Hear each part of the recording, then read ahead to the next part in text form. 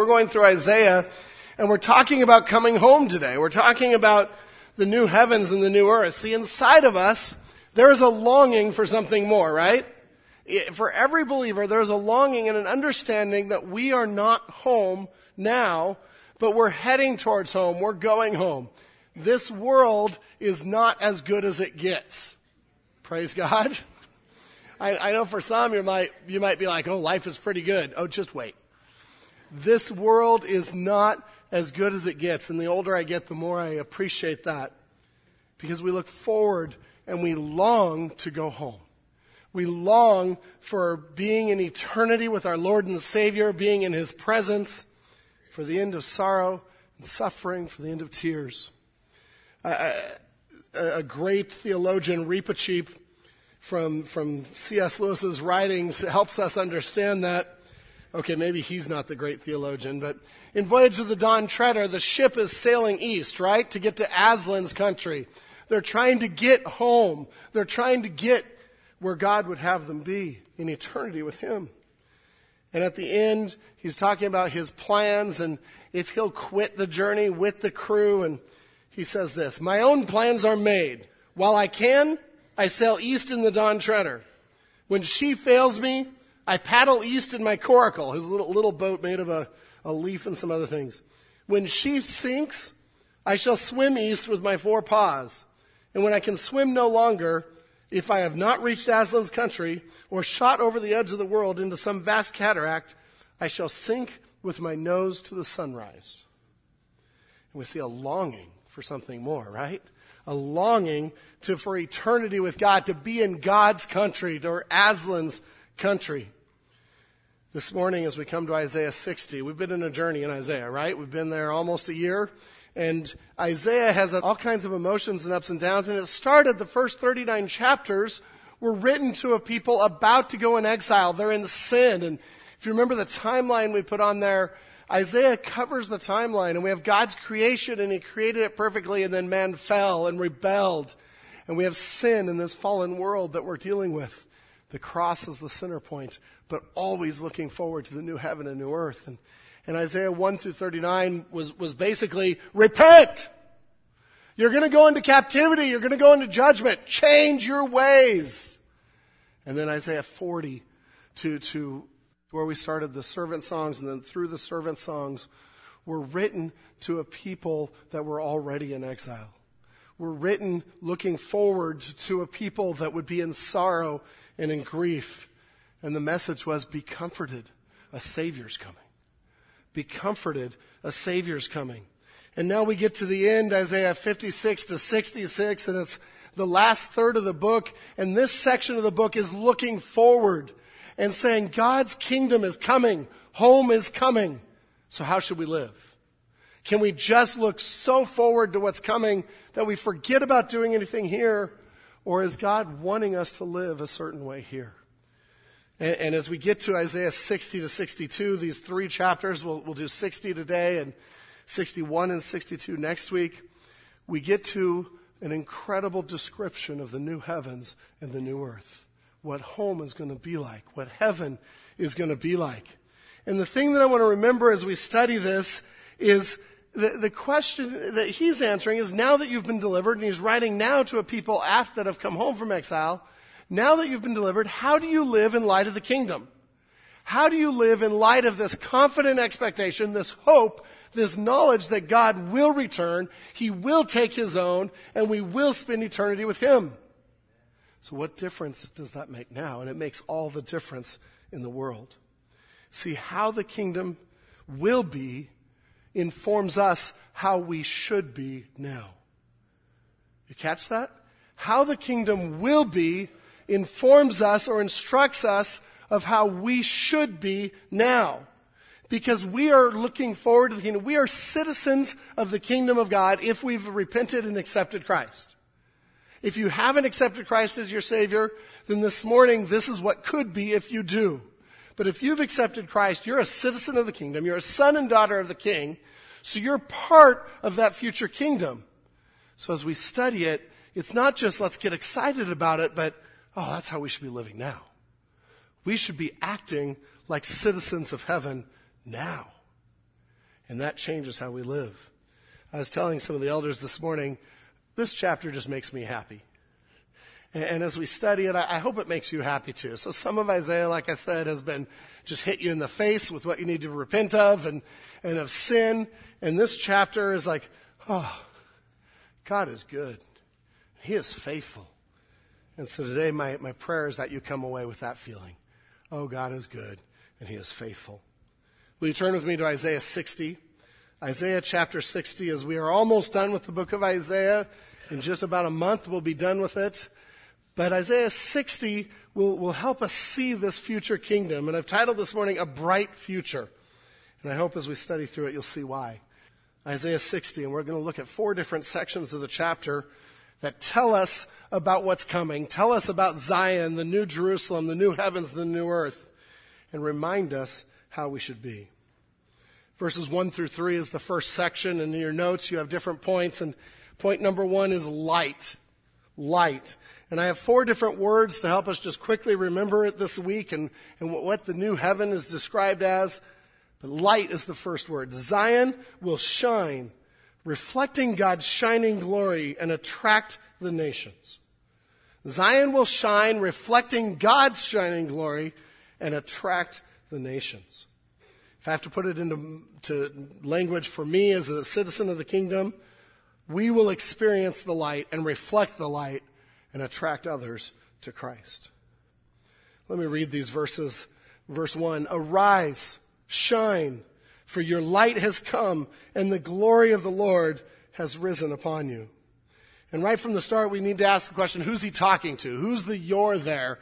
And we'll see you and your all through this. And in chapter 59:20 that Pastor Andrew talked about last week, we saw that he was, the 2 verses before, he's introducing this idea of Zion. That Zion is coming. A Redeemer will come to Zion, to those in Jacob who turn from transgression. In verse 14 of this chapter, we're going to see he's coming back to that. And this whole chapter is about Zion. Now most of you, well, some of you may be thinking Utah right now. And arches and all kinds of cool things. Zion here represents God's kingdom realized on earth. God's kingdom come down to earth. And so this is equivalent to the new Jerusalem that we see, the new heavens and the new earth in Isaiah. In fact, in Revelation. In fact, Isaiah 60 is going to read a lot like Revelation 21. It's the same topic as the city of God in Ezekiel. So when we talk about Zion and the new Zion today, we're referring to the future heaven and earth and our future with God, our future home.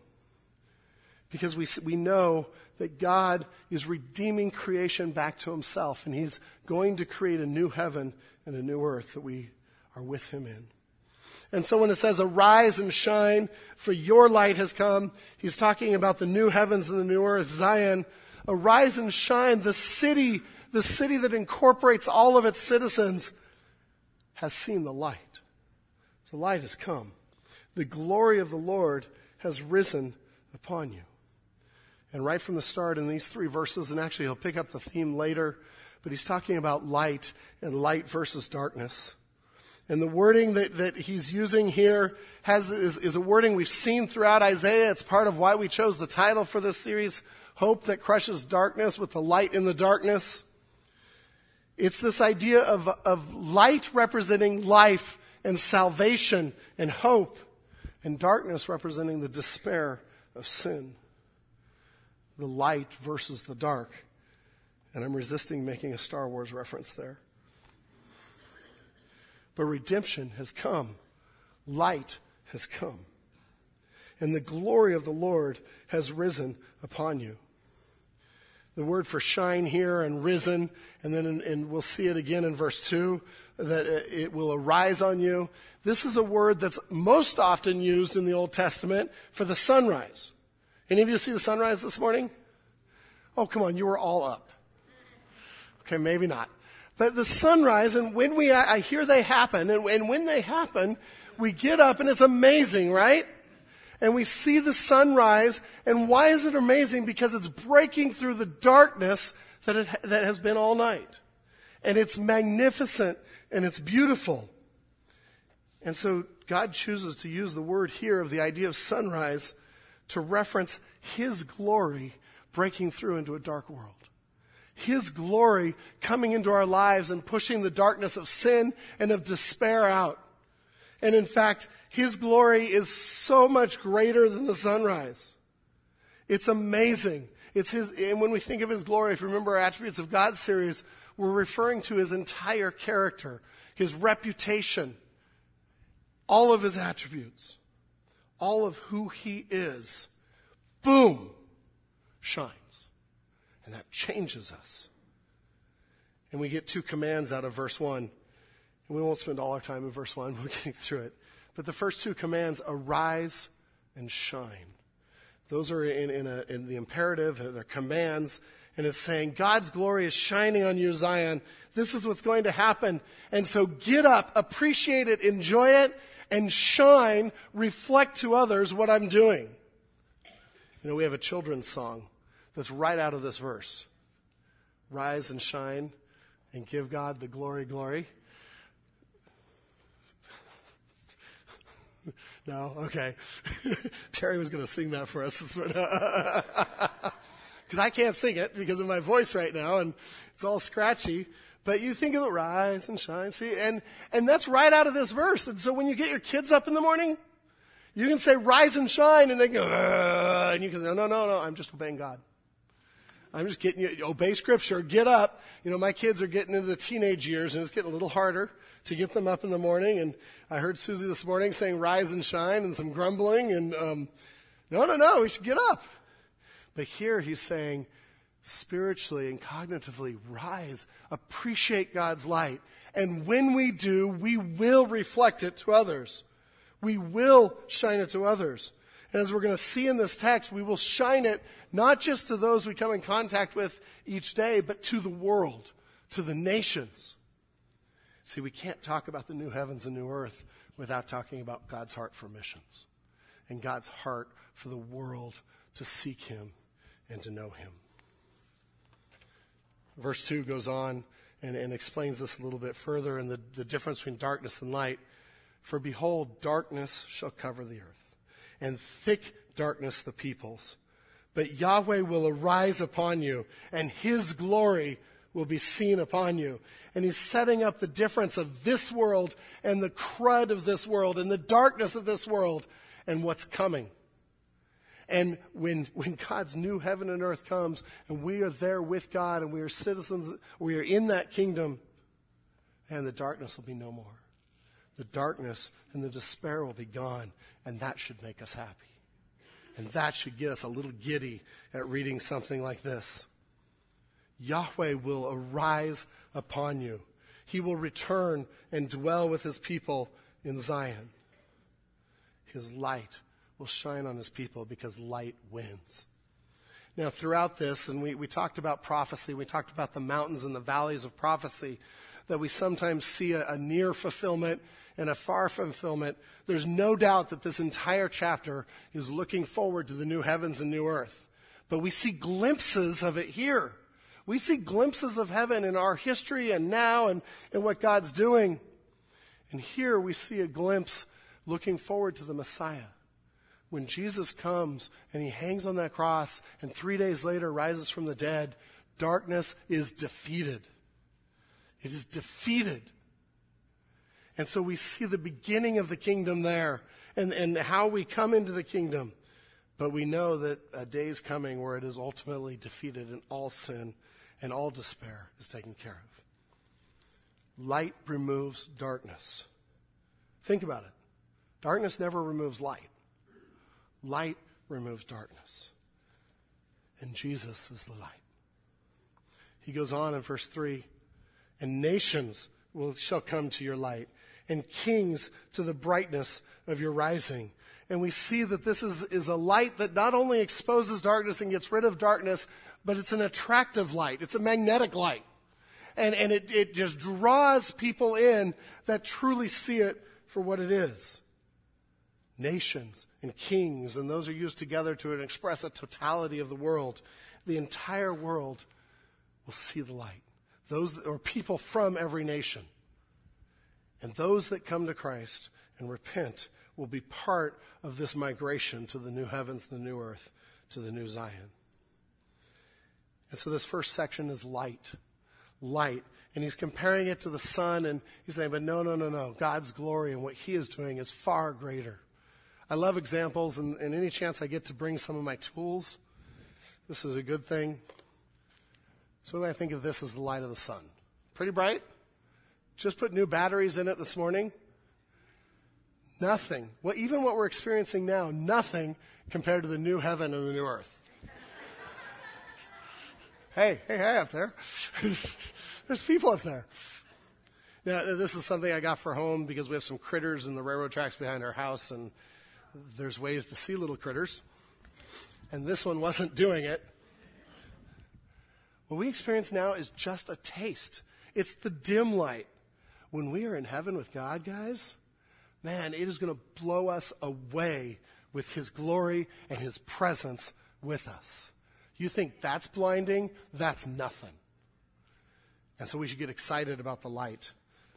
Now, what do we do as as citizens of the kingdom, looking forward to that light? We need to now revel in the light and shine it to others. Revel in the light and shine it to others. See, if I've experienced the light of God's glory, if I've experienced his change in my life, if I've experienced the hope of salvation, I can't help but reflect that to others. We're glow-in-the-dark people. You glow-in-the-dark stuff, right? You shine a light on them, and they just glow. You turn the light out, and they glow.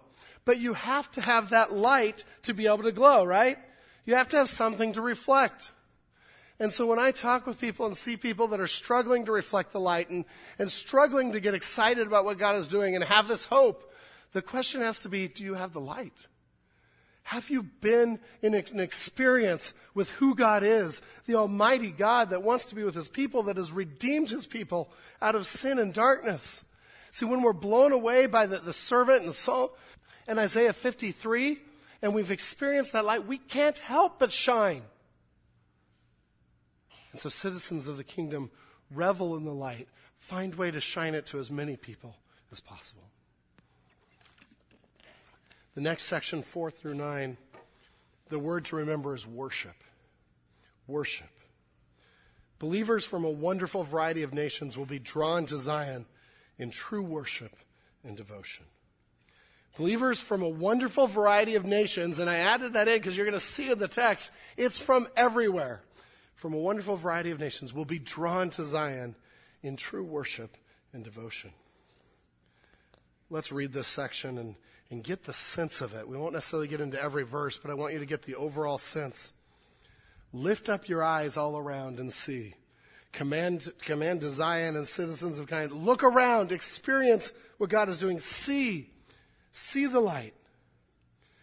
They all gather together. They come to you. Your son shall come from afar. Your daughter shall be carried on the hip. Then you shall see and be radiant. Your heart shall thrill and exult, because the abundance of the sea shall be turned to you. The wealth of the nations will come to you. And he's telling them about this attraction that the light has, that people are coming from all over the world. Sons and daughters in verse 4, and we're going to see children a little bit later in verse 9. The idea, it could be talking about Israel specifically, but as we look at the whole context of the text, it's more than likely talking about God's children from every race and nation and tribe. Now the key is God's children, those that have come to God, those that have accepted him. And they're coming from all over. In John 11:52, Jesus mentions this, and not for the nation only, but also to gather into one the children of God who are scattered abroad. And we're going to see this attraction to Zion, to God, to his light, because people can't stay away. It's the other thing when we experience an almighty God, we can't help but worship. We can't help but draw close to him and sing to him and praise him. And so we see that as we read on. In verse 5, you will see and be radiant. That's the reflecting again. Your heart will thrill and exult. This will be exciting, because the abundance of the sea shall be turned to you. The wealth of the nations will come to you. It's not about the money here. Some might say, oh, cool, rich. No, it's about people coming and giving offerings and sacrificing to God, giving themselves to God in worship. The word for the abundance of the sea here is the idea. It's sort of a strange word here because it has to do with the noise of the sea. You've been to the ocean and the waves are crashing down. That's the word that's used here. The crashing of the waves. And the idea is so many people, this is so cool, so many people will be coming to worship God that it's a noise that is like the crashing of waves that never stops. You know, this morning we had a lot of noise at the beginning, right? A party in the back because people were loving on each other and enjoying each other. Nothing compared to what it's going to be when millions are coming to the new heaven and new earth. And they can't help but worship. And they can't help to talk about how great God is and what he's doing. That's the word that's used here. 6, a multitude of camels shall cover you. Young camels of Midian and Ephah, all those from Sheba will come. They shall bring gold and frankincense and shall bring good news, the praises of the Lord. And you see people coming from all over the world to praise God. Again, we get a glimpse of this in the Christmas story, right? So the Magi, they came from afar, right? What did they bring? Gold, frankincense, and myrrh. And here it says people are going to come from afar. And some of these countries are in the east. And they're going to bring gold and frankincense. Now, that was just a glimpse. That was a partial fulfillment of what we're going to see in the new heavens and the new earth. The idea here is people are going to come from everywhere to worship. How could you not? How could you not? It goes on to say, all the flocks of Kedar shall be gathered to you. The rams of Nebaioth shall minister to you. They shall come up with acceptance on my altar and will beautify my beautiful house. And you see the words of altar and acceptance on my altar reminding us of giving an offering to God of praise, of worship that is acceptable to him. Worship is one of the clear themes of this section. Now, chances are you looked at those cities and you're like, I have no idea where those are. Maybe you do. Maybe you know where Nebaioth is and Kedar, and that's just really cool to you. But he's using these cities that sort of go around the perimeter of Israel, the far reaches of the world. He's saying there's going to be people from everywhere that accept Christ and come to him. And it's going to be incredible worship. You know, worship isn't about me and my everything looking like me and my desires. Worship is about praising God. There's going to be people from every tribe and nation and language worshiping God. And we're going to like it. It's going to be awesome.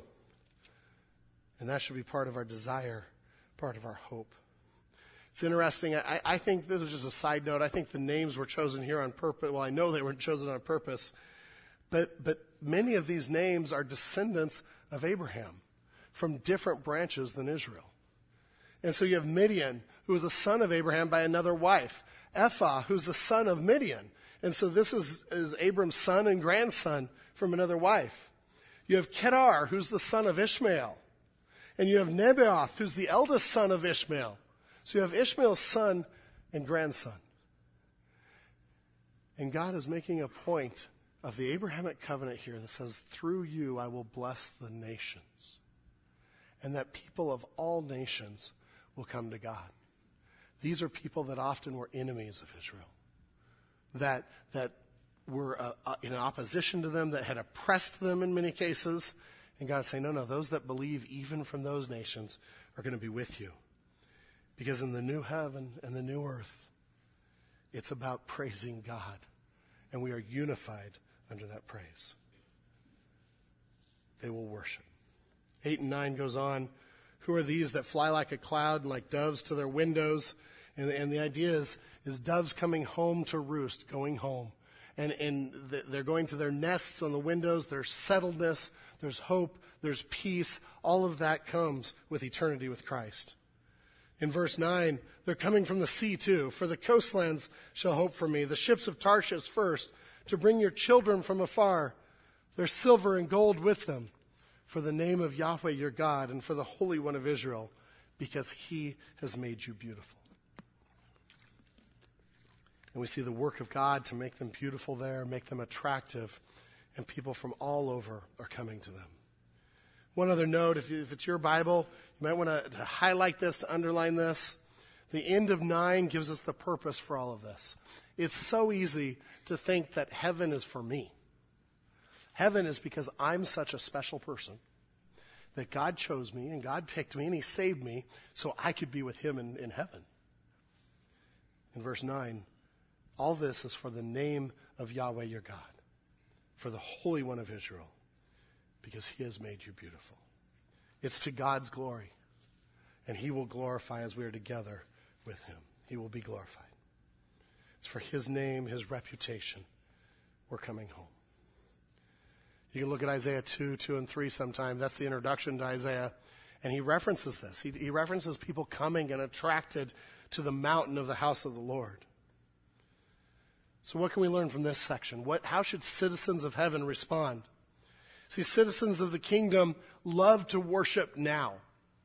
We're going to be worshiping for all eternity. We're going to be drawn in to give gifts and devotion to God. So if we really understand who God is, we should love to worship now. It should be a highlight of what we do. Citizens of the kingdom also devote themselves and their resources to the king. It's part of worship. They brought their best resources, offered them either in sacrifice or as gifts to the king. This is why we do take our offering during worship. Because it's an act of worship to say, God, you've given me everything I have. You've given me everything I own. Out of gratitude and praise to you, I give you just a little bit back. Because you are God and I am not. Last one in that section, citizens of the kingdom long for people of all nations to worship together. Citizens of the kingdom long for people of all nations to worship together. Oh, when we hear things like Matt talking about Africa and the people coming to Christ in Africa, we should be just jumping in our seats. And we should be excited. Because that means people of all nations are coming to God. And we're going to be worshiping every tribe and every tongue around the throne. Do we long for that now? If we understand what God has done, if we're part of his kingdom, missions is part of who we are. We can't get away from it. Our neighbor who doesn't know Christ is part of who I am. That I want him to come and know Christ. Because we know in the future, in the new heaven and new earth, man, we're all going to be worshiping together, and it's going to be awesome. So, worship. Third word there, submission. Submission. People from everywhere will serve and submit to God. God will be central. Now catch these verses again, the flavor of these verses. And they're similar to the ones that have come before. But rather than worship and bringing items, they're ministering here. In verse 10, foreigners shall build up your walls. Their kings shall minister to you. For in my wrath I struck you, but in my favor I've had mercy on you. And he's reminding them, yes, you went into exile. Yes, I disciplined you for your sin. But there's a day coming where sin is gone, and we will be together forever, and you won't have to worry about that. 11, your gates shall be open continually. Day and night they shall not be shut, that people may bring to you the wealth of the nations, with their kings led in procession. And these are wonderful word pictures. The gates of a city every evening, right around dusk, would be shut to keep robbers and wild animals out. It was an issue of protection. And so when he says that in the new heavens and new earth, the gates will never be shut, he's saying that's because there's no threat. We're safe. We're secure. The other reason this gives is because so many people are coming in to worship that they can't shut them. So many kings are coming in to worship. There is nothing like being in a big choir. You know, I loved you guys singing. I love it when I hear all of us singing. I can remember in high school being in a choir, an 800-voice choir in a cathedral with incredible acoustics. And there is nothing like singing praises to God with God's people. Imagine millions. Imagine millions. Verse 12, for the nation and kingdom that will not serve you shall perish.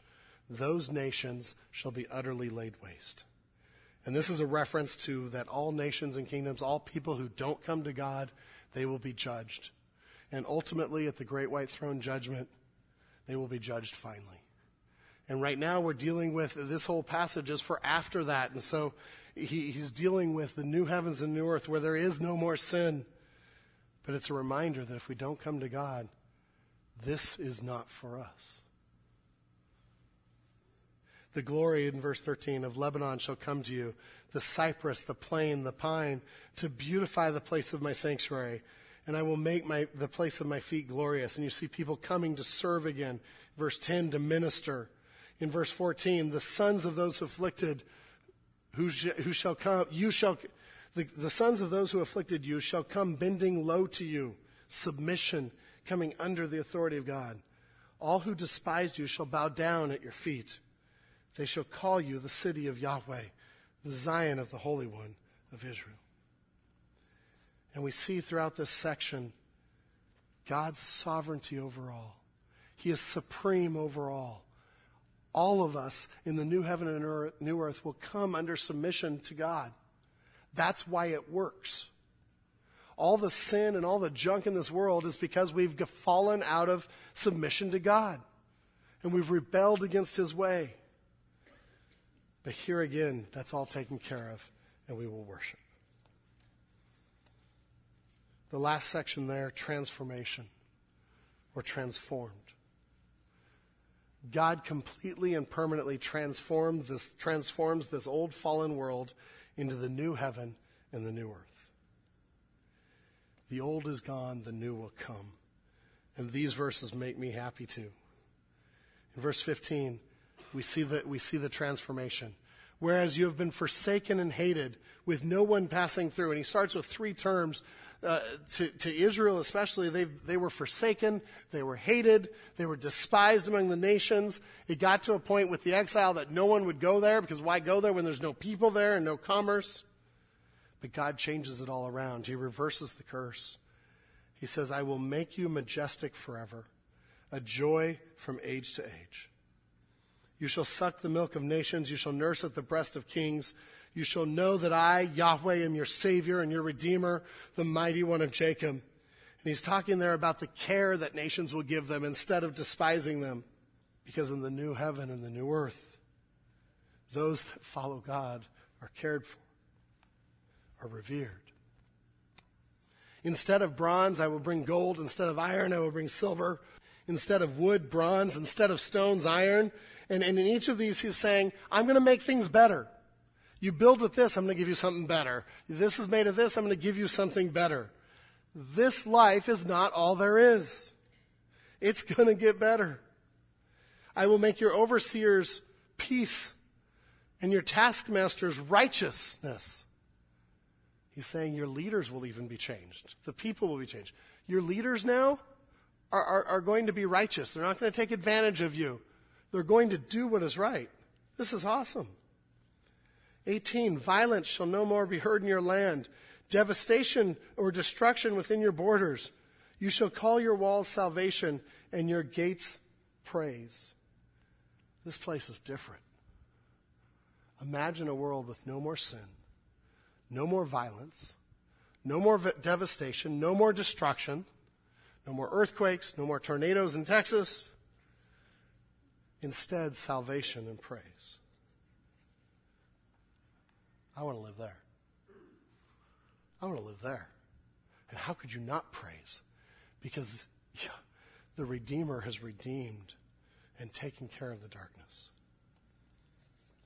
Finishing out the chapter, verse 19, the sun shall be no more your light by day, nor your brightness shall the moon give you light. But the Lord, Yahweh, will be your everlasting light, and your God will be your glory. Your sun shall no more go down, and your moon withdraw itself, for the Lord will be your everlasting light, and your days of mourning shall be ended. Sun and moon, God's presence. He says no more night. And I think you have to look at this both literally and spiritually. That there won't be a night. We won't need that in heaven because we're in the glory of God. But also the night represents the despair and the sorrow. And you see that in these verses. The days of mourning shall be ended. The light will be with us forever. God will dwell in our midst. Really, in our midst.